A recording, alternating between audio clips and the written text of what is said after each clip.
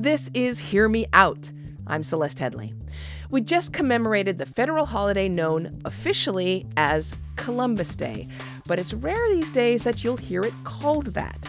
Indigenous Peoples Day has pretty much replaced celebrations of Christopher Columbus for most of us, and most of us think that's good. Not only did Columbus not really discover America, as in the current site of the United States, he also left a lot of death and anguish in his wake. That's the story of colonialism, really.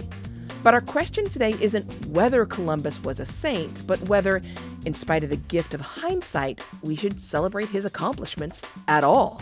It doesn't bother me that there's a Columbus Day holiday. It doesn't bother me that it's also called Indigenous Peoples Day. They're both talking about the same thing, which is the unification of the world. Professor William Connell of Seton Hall University joins us in just a moment. Stay with us. This episode is brought to you by Shopify. Do you have a point of sale system you can trust, or is it a real POS? You need Shopify for retail. From accepting payments to managing inventory, Shopify POS has everything you need to sell in person. Go to shopify.com/system, all lowercase, to take your retail business to the next level today. That's shopify.com/system. Welcome back to Hear Me Out. I'm Celeste Headley. So most of us were taught as children that Christopher Columbus was a hero, that he discovered America, even though, of course, there had been people here for many thousands of years before his arrival in 1492, and he never actually set foot on what we know of as the United States of America. The notion that Columbus was actually not a hero, and in fact was more a villain, is relatively new for most people. The first state to replace Columbus Day was South Dakota. In 1990, South Dakota recognized that day as Native Americans Day. It's hard to know for certain how many places now celebrate this alternative holiday. More than 20 states have adopted some version of it, many calling it Indigenous Peoples Day, and many cities and counties elsewhere have some version of that as well. Columbus is still the namesake of the federal holiday, of course. Indigenous Peoples Day has been recognized by the president for the past 2 years, but in proclamations only. Even so, many of us are now perfectly happy to assume that Christopher Columbus was not a man worth celebrating. There are those among us who do believe Columbus, the man, and his accomplishments were worthy of recognition, at least, celebration, perhaps, monuments, statues, even in a society that looks much less favorably upon what he did. Joining us now is William Connell, a professor of history and chair in Italian studies at Seton Hall University. Welcome. Thank you, Celeste. It's great to chat with you, and I'm happy to be on your show. Okay, so as a historian, even though we're going to, for the benefit of our audience, we're going to give the historical facts of Christopher Columbus. I don't need to tell those to you. You know the true history of Christopher Columbus, if that was his real name, and it probably wasn't. Tell me what your opinion is here. What is your possibly unpopular opinion about the holiday Christopher Columbus Day? Let's put it this way. Well, first of all, his name was in Spanish Cristobal Colón, but also Cristoforo Colombo in Genoa. He really was born in Genoa of an Italian father, Domenico, who was an innkeeper. So I think it's important to emphasize what happened rather than look for saints and monsters, which is what the proxy battles around the Columbus Day holiday have been doing lately. And I'm amused by, but also saddened by the lack of interest in the real history that one finds on both sides of the Columbus disputes, both the Italian Americans trying to defend Columbus Day and Native Americans attacking Columbus Day. It's interesting to track the course of the holiday and celebrations and images around Columbus through time. He's really a polyvalent, symbolic character for people who have different causes and agendas through history. So I think it's important to look instead at the day Wait, I want to hold on for just a second because I only know what polyvalent means in the medical sense, meaning that it affords immunity against a whole bunch of different strains of No. of a poison. What does that mean in when it comes to Columbus? So just like a vaccine would be active against or defend against many diseases, Columbus has meant many things over time to many different people. And that continues to be the case. But the day, I think, is important. You see, for instance, we don't celebrate his birthday like we used to celebrate Washington's and Lincoln's birthday. We don't celebrate his death day, which is how the Catholic Church celebrates saints. It's really what happened on that day. So as I see it, it doesn't bother me that there's a Columbus Day holiday. It doesn't bother me that it's also called an Indigenous Peoples Day. They're both talking about the same thing, which is the unification of the world, the creation of a global world that we all belong to. And if you step back, try to think of a day that we know precisely, a date in the calendar, that is more important in world history. Okay, so the invention of agriculture, probably more important, but we don't know what day that happened on. People used to say that the birth of Jesus in the Christian world was the most important day in history, or in Islam, the flight of Muhammad from Mecca to Medina, where the Islamic calendar begins. But if you look today at history, I think we're fortunate that it wasn't the first explosion of an atomic bomb. There hasn't been the kind of nuclear apocalypse that we would fear. The invention of the printing press, well, we don't know what day it happened, but October 12th is, I think, the most significant day in the history of this planet that we can find. And indigenous peoples... I'm going to interrupt you here for just a second here, Bill, because, I'm not to be nitpicky, but the reason we don't celebrate the invention of agriculture is because nobody knows when that is. Exactly. Possibly about somewhere around 12,000 years ago, maybe in South America, somebody tried farming instead of wandering around picking berries. One of the reasons we don't celebrate these days, and frankly... is that we don't know, but we do know October 12th. Yeah, but... that whole rhyme in 1492, Columbus sailed the ocean blue, a lot of this, the simplification, and even October 12th, it's like... He made 4 voyages, and when he landed, what he did was land in what we now know as Haiti and proceeded to decimate the population of the Taíno people in the most horrifically, awfully grotesque, violent, inhumane, well, I say inhumane if it weren't absolutely human for people to behave that way, possible.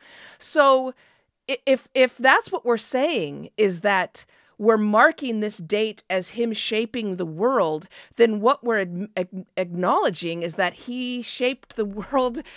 No, we could call it horrible. We could call it Indigenous Peoples Day, and that's fine too.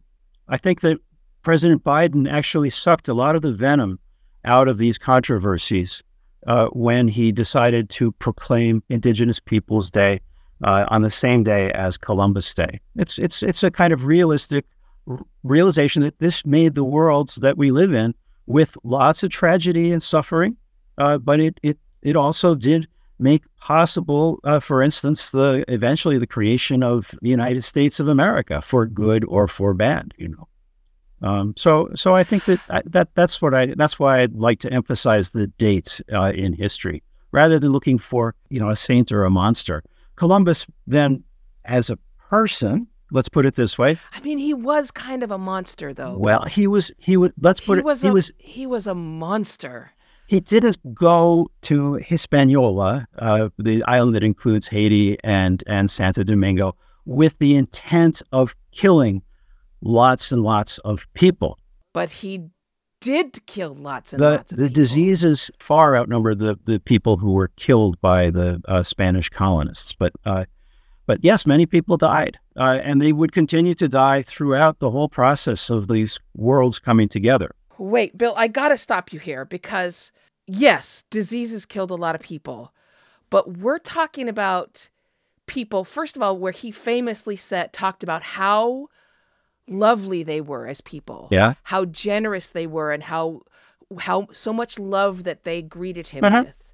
And yet, he decided that because they were so generous and lovely, that would make them easy to conquer. And so he would whip them for very minor offenses. If they stole a vegetable, he would cut off a nose or a hand, and then sometimes force them to walk around with their severed body part as punishment. He sometimes kidnapped a woman and gifted it to one of his crewmen, who would then proceed to beat them and rape them regularly. Pregnant women were captured, and then their babies, after they were born, were at times thrown to hungry dogs. I mean, that's a monster. I mean, it's true. Yes, no, they died from diseases. This is all. I've written about those things. I know you have. You know all of this. But welcome to the awful world of the 16th century. They did those things in Spain also. Yes, but after just 4 years after he arrived in what we now know as Haiti, only 2/3 of those people were still alive, and fully half of those who died took their own lives rather than continue to live under the rule of Columbus and his crewmen. I mean, I don't believe there was mass suicide like that, but but go ahead. I mean, I took that from the University of Mary Washington, a historian there. I'm just saying. I'm just trying to imagine the scene of let's say 20,000 people all committing suicide. I find that hard to imagine. The 16th century was a terrible time. Slavery and mutilation and amputation, that was commonplace throughout the Mediterranean world, throughout Spain, Africa, everywhere. But we just talked about, and yet, we just talked about Christopher Columbus describing the Taíno people as being welcoming and loving and warm and wonderful to him. So commonplace among whom? Well, those were his first voyages. That was his very first voyage, and things disintegrated on Hispaniola in an almost predictable way. It's hard to imagine a different scenario for these two cultures coming together that would have been peaceful, given the nature of the societies. But let's go back to Christopher Columbus. He was a total disaster on Hispaniola. He was fired by Ferdinand and Isabella. He was stripped of his title of viceroy, and it never came back to him. He was a bad governor. He just couldn't do it. Cervantes makes fun of him by having Sancho Panza become a great governor of an island. So he was awful. It was a mess. He was a bad person. But what he was a navigator and sea captain. And for that, he was pretty amazing. Think of what it takes to command a ship of 20, 30, 40 men across an unknown ocean, in a world where in the sailing industry back then, if there's a threat of mutiny, you hanged somebody from the yardarms. You would whip your own sailors. This was just the way things were back then. And Columbus, among that class of people, of navigators and sea captains, was really extraordinary. Okay, so we have to take a break here, Bill, for a second. I do not argue with the fact that he was a pretty good navigator, but there were other pretty good navigators at the time that we don't name holidays for. And I could not disagree. I know that you are not defending Columbus, that I don't want any of our listeners to think that you are.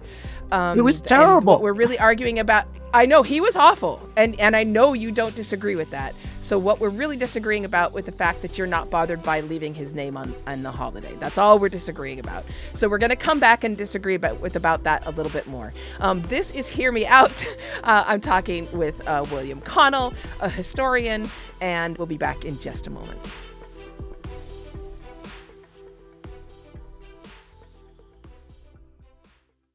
This episode is brought to you by Shopify. Do you have a point of sale system you can trust, or is it a real POS? you need Shopify for retail. From accepting payments to managing inventory, Shopify POS has everything you need to sell in person. Go to shopify.com/system, all lowercase, to take your retail business to the next level today. That's shopify.com/system. And we're back. This is Hear Me Out, a podcast from Slate. I'm Celeste Headlee, and we're talking with historian William Connell about Christopher Columbus, a good navigator and just terrible, terrible person. And the question is, does it matter if this date, October 12th, has his name on it or not? Bill Connell says it doesn't really matter because the date is important enough. I think I have summed that up correctly. Right. And I'm fine with it being changed to Indigenous Peoples Day, which recognizes exactly the same thing, which is the coming together of the planet. But it's interesting to look at the history of how Columbus Day came to be called that in the United States, especially. Okay. It really starts in the late 18th century, just after the success of the American Revolution, when you have King's University becoming Columbia University and the District of Columbia becoming our capital. The message there is really not about Columbus. It's about the new world that he found, in which these European settlers in the United States, but then also in places like Colombia, the country itself, saw the possibility of a social and political experiment that would have been impossible in old Europe, in the old world. And so they're really celebrating something new. And the image of Columbia was a female allegorical figure that you find in prints and things like that, rather than Columbus, the sailor behind the steering wheel that you see today. But that changes, so that we have in the 1820s and 1830s, as the Latin American countries revolt from Spain, and there's a preoccupation in the United States with Spain and Latin America, Spanish culture, investments in Latin America, and so forth. There's this idea that the United States can, in a sense, become the heir to the weak and decadent Spanish Empire. And so Hispanicity becomes key in Colombian celebrations. And in Spain today, it's the national holiday, October 12th. It's the day of Hispanicity, for the Spanish language being spoken around the world. That's sort of what matters in that context. The Italian connection with Columbus Day only begins in the 1890s, which is 1892. It's the first year in which the very largest number of immigrants to the United States come from Italy.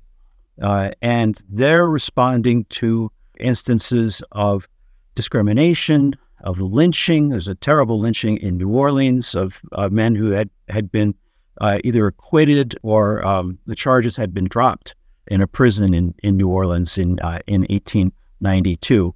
So the Italians see Columbus as an existing national hero, going back even to those traditions, like I said, of Colombia and whatever. And they use Columbus, the fact that he was born in Genoa, as a way of legitimating their presence in a hostile country that's not welcoming to them as immigrants. And in a way, then they become almost victims of their own success by the 1990s, when having made this a federal holiday and then making it really an ethnic holiday rather than a national celebration like it had been back in the 18th century. And suddenly the holiday is attacked by activists. It's a fascinating story, the celebration of Columbus and its evolution through time, that I, as a historian, observe. And in a way, it's a lesson of the way holidays are malleable, how they're used by various interests. And so I think it's interesting to study them. And I feel a certain kind of sympathy with the people who march and parade, as long as they don't have especially vile beliefs that they're trying to promote. And so it doesn't bother me that Columbus Day exists as a holiday. This is why it was really wise of President Biden to say, well, look, if you want to celebrate it as Native American Day or Indigenous Peoples Day, it all began, by the way, in Berkeley, where I was a graduate student in 1992. That's fine. But it doesn't bother me that on our calendar, there's a day that marks when this happened. And of course, it doesn't fall on October 12th anymore because it became a movable feast, is what they call it, a day that changes because it's a Monday holiday.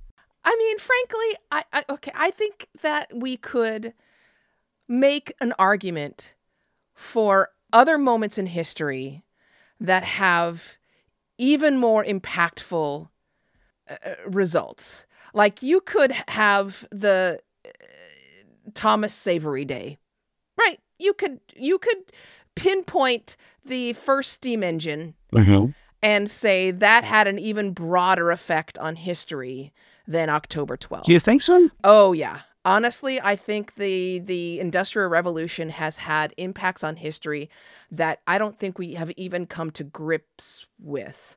I think if we're just going to go with taking value neutral judgments, I honestly think you could look back on slavery and sift through some of our greatest. We do have Juneteenth, and yes, we just now. But I'm talking about going through the history of global slavery, and look at some of the great leaders and inspirational leaders of slaves, period, who have inspired slaves worldwide, and create a date that actually becomes significant, especially when works get translated throughout the world. I mean, I think you could come up with dates, even if you're just looking at Italian Americans. You could have an Enrico Fermi Day, who for his work on radioactivity and the discovery of brand new elements, because that then becomes the Manhattan Project. That leads to an entirely different age. How do you get something like that through Congress? I don't think you get anything through Congress. I think Congress is completely and totally dysfunctional, and you couldn't get a drip of water through Congress at this. I mean, we're talking about a dumpster fire bill. No, exactly. Exactly. And I have lots of Italian American friends who would prefer that there be just a general Italian Heritage Day. But I can't imagine, the Italians are 5% of the population, Italian Americans. I can't imagine Congress deciding to give a federal holiday to Italian Americans. I have very good friends who would say, well, let's say, like you say, Enrico Fermi or Sacco and Vanzetti, but I just can't imagine Congress approving such a thing. So you have, if you're Italian American, you've got Columbus Day. The question is, how do you make it, since it's going to be on the federal calendar as that? Sure, allow South Dakota to have Native American Day. There are more Native Americans in South Dakota than there are Italian Americans. But it'll be on the calendar on the federal calendar, with the banks closed and the post offices closed, probably into the future for a long time. So why not try to broaden it out? I remember suggesting to the organizers of the parade in New York that they reach out to the casinos, the Indian casinos in upstate New York and in Connecticut, where many of the patrons are Italian American, and let them have floats in the parade.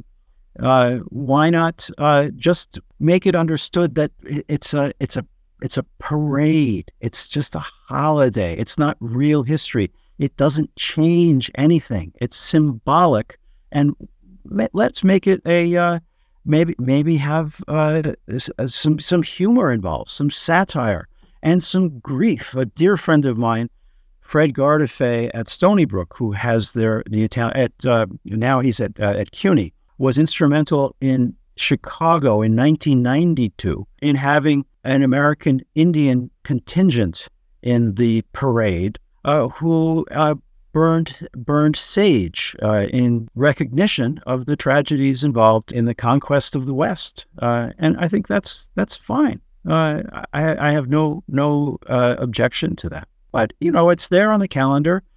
Columbus was a historical figure, and in the late 15th, early 16th centuries, he stands out as for the things that he was bad. All right, it's hard to imagine things going better with the Okay. Spanish taking those islands. Let me interrupt you just here for a second, Bill, because we have to take a break in a moment.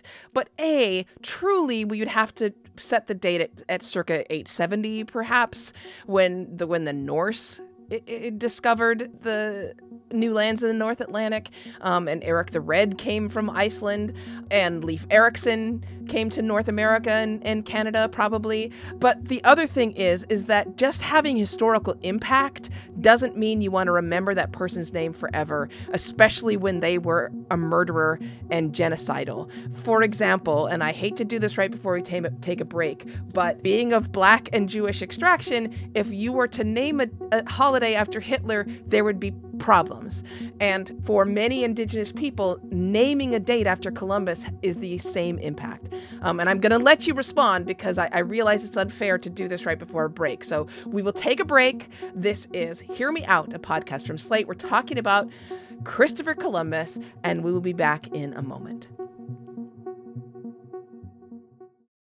We're back. I'm talking to historian William Connell, who is talking about Christopher Columbus and not defending him. I want to be clear. This is a podcast from Slate. I'm Celeste Headley. Before we took a break, I went there and mentioned Hitler. So I want to give you the chance to respond because, again, we're talking about a man who committed genocide. And my feeling is that putting his name, I know that you feel that he's historically important, and there's no denying that. But so are so many tyrants. So is Mussolini. So are many people who do horrible, horrible things. And that doesn't mean we need to constantly remind people of them by putting their names on a date on our calendar.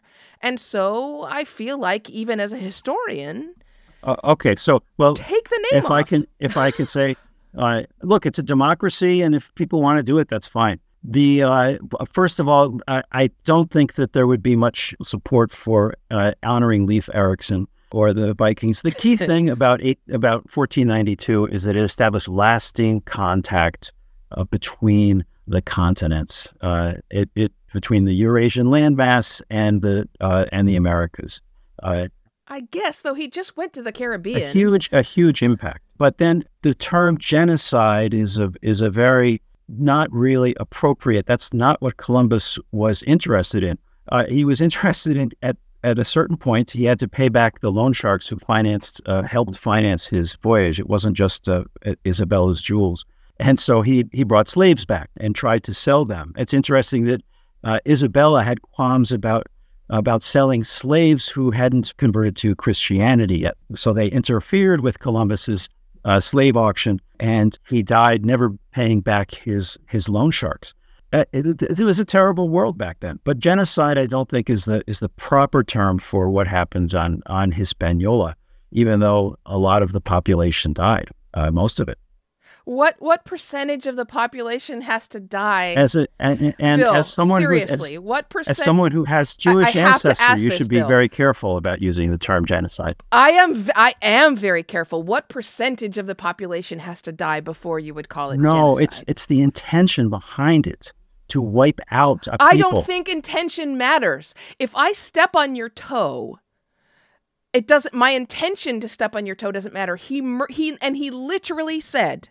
We know from his writings, and you know this. He said, "Oh, they're so sweet and loving, it'll be easy to take them over." And he purposely brutalized the Taino people because they were so kind to him. That was intentional. Let's move on, but I think that you should be very careful about using the word genocide. And so I feel like I am. And you said you had African descent also. Here's yes. Something that I think this will be particularly interesting, and to your hearers too. It takes us back to 2020 when the statues were coming down around the country in the wake of the terrible George Floyd murder. It was crazy. It seemed to me that you had between 30 and 50 Columbus monuments, about 30 of them vandalized and destroyed, and more than 50, probably now it's about 70, being taken down by the authorities in response to this murder of a Black man. and only 18 Robert E. Lee statues were taken down.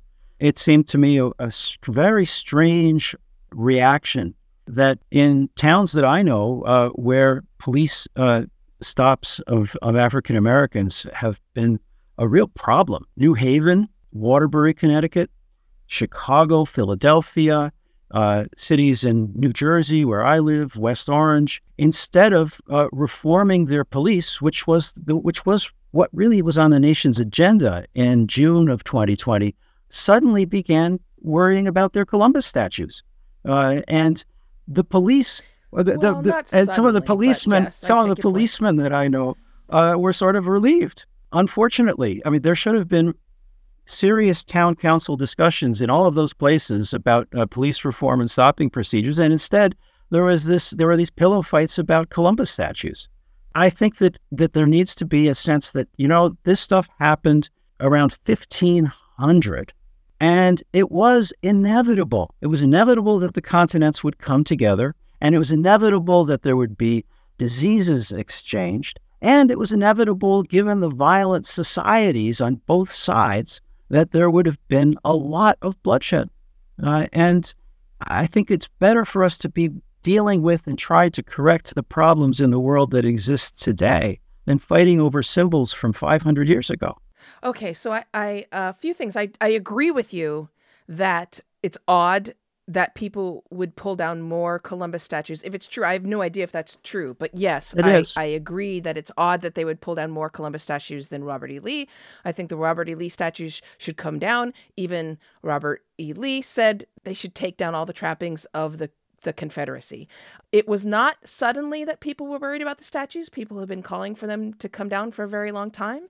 And I think it's a little bit demeaning to call that a pillow fight for those people who have felt since the statues went up that that's an attempt by those who have power in society to make those who don't have power in society feel as they walk by that every day that they are being put in their place each day on their way to work, on their way to school. That's how that feels. Yeah. Personally. When do you think the Columbus statues began to become a problem? When did people begin to feel badly about them? I don't want to speak on behalf of any Indigenous people. We have not, my family has not had a significant amount of Indigenous heritage in our blood since my great-grandmother. But I will relay what they have told me, which is that from birth, okay, that when they're born, it's been a problem. So we're almost out of time. So let me just finish in response to what you said, which is that both of those things that you talked about can be true. That both the statues need to come down in order for us to move on and help everyone feel as though they are welcomed in our society and that they belong. That in the United States of America, where Christopher Columbus never set foot, I don't see a reason why we should be paying for the statues or maintaining them. And that to make people feel that they belong here, it's okay. Yeah. That it's okay to let it go and to reform the police. I think both of those things can happen. Sure. It obstructed efforts for reform precisely where it was needed at the key moment, and I think that's unfortunate. I've studied the statues and their reception. It's interesting. The very first actual pulling down of a Columbus statue was in 2004, so very recent, and it took place in Caracas, where Hugo Chavez encouraged it and brought it down.